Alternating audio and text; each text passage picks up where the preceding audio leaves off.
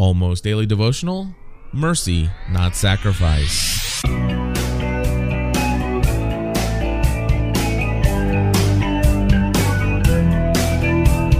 Hello, everybody, and welcome back to another episode of the Almost Daily Devotional. My name is Cliff Ravenscraft, and today I come to you with a new revelation, at least a new revelation to me, coming out of Matthew chapter 9, verses 10 through 13.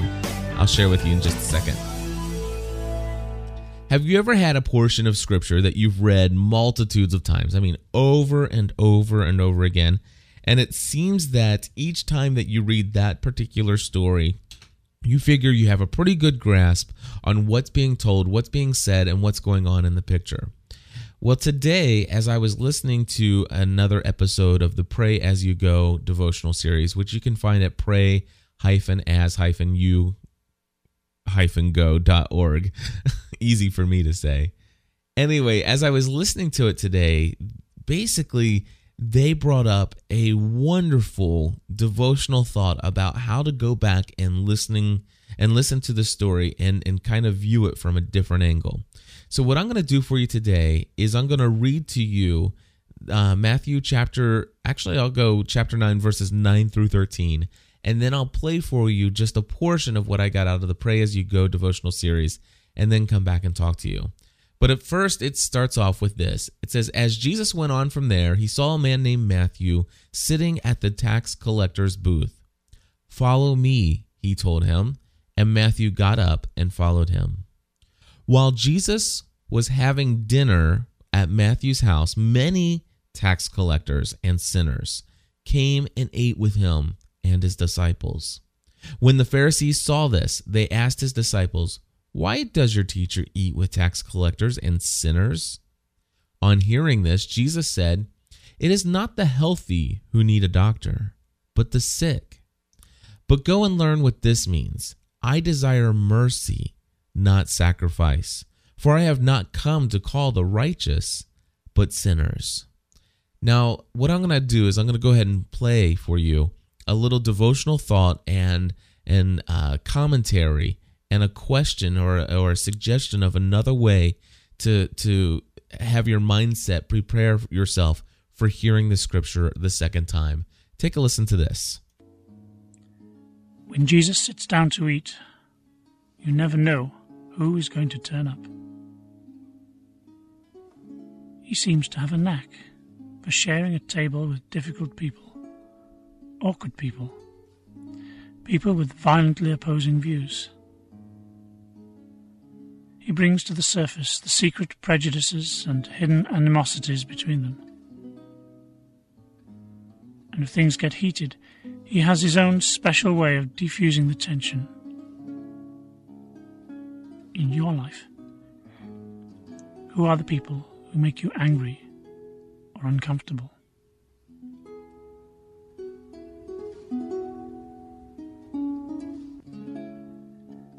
Is there someone you really can't cope with? Or someone who tends to sit in judgment on you? Someone you dread seeing or having to deal with? As you listen once more to the story, you might like to imagine that you are at table with Jesus and a group of your least favorite people. Listen to how he talks to you all. See how he gestures and acts. Maybe some disagreement or long-buried grudge comes up in conversation. See what Jesus does. While Jesus was having dinner at Matthew's house, many tax collectors and sinners came and ate with him and his disciples. When the Pharisees saw this, they asked his disciples, "Why does your teacher eat with tax collectors and sinners?" On hearing this, Jesus said, "It is not the healthy who need a doctor, but the sick. But go and learn what this means. I desire mercy, not sacrifice. For I have not come to call the righteous, but the sinners." When I read through this the second time after hearing this devotional thought and this idea that maybe having dinner with the folks who sit in judgment on me, people who I despise, people who I would least like to have dinner with, imagining in my mind, it's like God immediately brought a couple of people to mind that have recently just done some things that really have hurt my feelings, really brought about painful feelings and hurt, that just is, sometimes I just think, my gosh, how horrible. And they've been very immature and said, I'd just rather not deal with you. I'd rather not talk to you. I think that, if we could just, I can't go into details, but it's just been really bad. And I'll tell you, it's nobody in my family and it's not anybody from church, but it's somebody that's close is all I'll say. And as I was sitting here and as I was hearing this and sitting there and imagining myself having dinner with Jesus and me being on one end of the table and them being on another end of the table, one thing that for the very first time I've ever done while reading this scripture is put myself not on the side of the not on the side of the sinners and the tax collectors where Jesus is defending me, but instead I felt as though I was the one who was being spoken to when it says, listen, go and learn what this means. I desire mercy, not sacrifice. And so in essence, what I felt as I was reading this and what I felt God laying on my heart is that it's like if I were to see Jesus eating dinner with these folks who have just recently said some very mean and hurtful things about me and my family, and these folks who have just been very passive aggressive and not dealt with us directly with the things that are really at hand, but have instead kind of beat around the bush and said some mean and hurtful and angry things in the height of their anger because they just didn't know how to deal with it any other way. And I feel like I'm right and they're wrong and blah, blah, blah. And I just the tension and the bitterness and everything, that goes along with that. I imagine myself, if I were to see Jesus come to town, to come to my town, to come to my neighborhood and to sit there and have dinner with them. And me saying, oh my gosh, hello, I'm sitting here doing the Almost Daily Devotional. I'm the one who baptized them. I'm the one who did their marriage. I'm the one who sat down with them and helped them understand what it means to be a Christian. And I did this and I did that and they've done this to me and they said this, and does he know that they did this? And he's having dinner with them.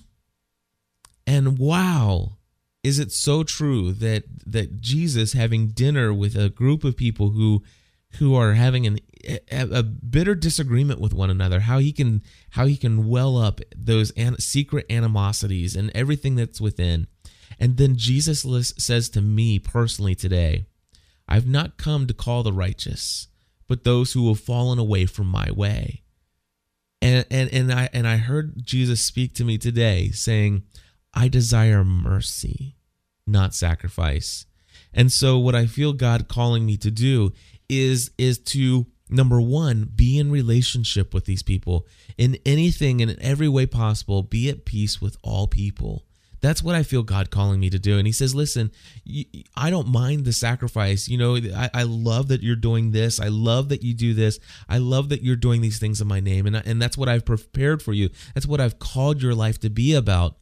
But let me tell you, the one thing I really do desire above all this sacrifice, I desire mercy. I desire that you have mercy on those who you feel are inappropriately doing things that just make you angry. I desire for you to have mercy with people who say mean and hurtful things to you. And it all comes back to, I hear him saying, bless those who persecute you. Pray for your enemies.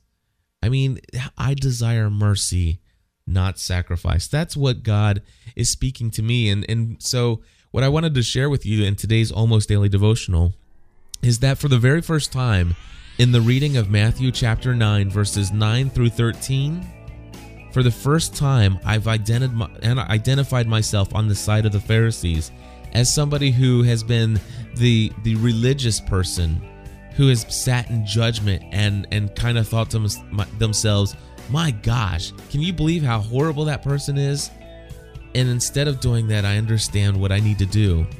I need to forgive, and I need to do what I can to have mercy on them and have a right relationship. God bless you today.